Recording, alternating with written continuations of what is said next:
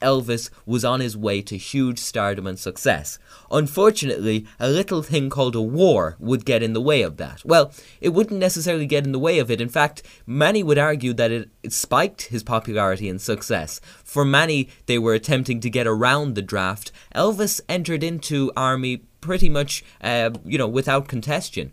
Despite his rising star, he entered into military duty. Elvis Aaron Presley presented and entered into the United States Army at Memphis, Tennessee on March 24th, 1958. This event is actually known as Black Monday amongst Elvis fans. Mr. Presley's overseas service took place in Germany for 2 years as a member of the 1st Medium Tank Battalion. Now, the comparison here between Johnny Cash is incredible because Mr. Cash also served 2 years for the army over in Germany. But what exactly did Elvis do about his hair? What would he do? That was the big question of the time.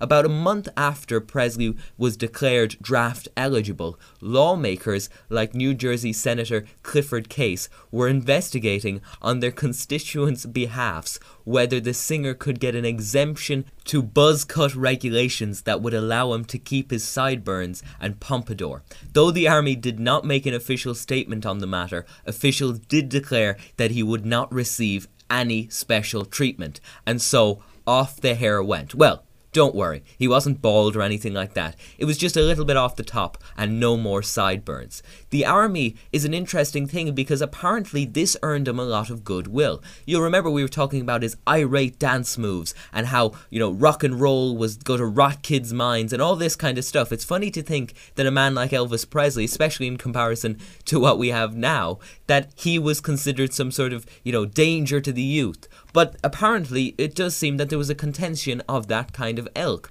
So anyway, Elvis was seen as that, but as soon as he enters into the army, those people who respect, those who serve overseas in the military, they actually earn a lot of respect for Elvis, and it allows Elvis to really rise his fame and his star, and in fact reach a whole different demographic of people.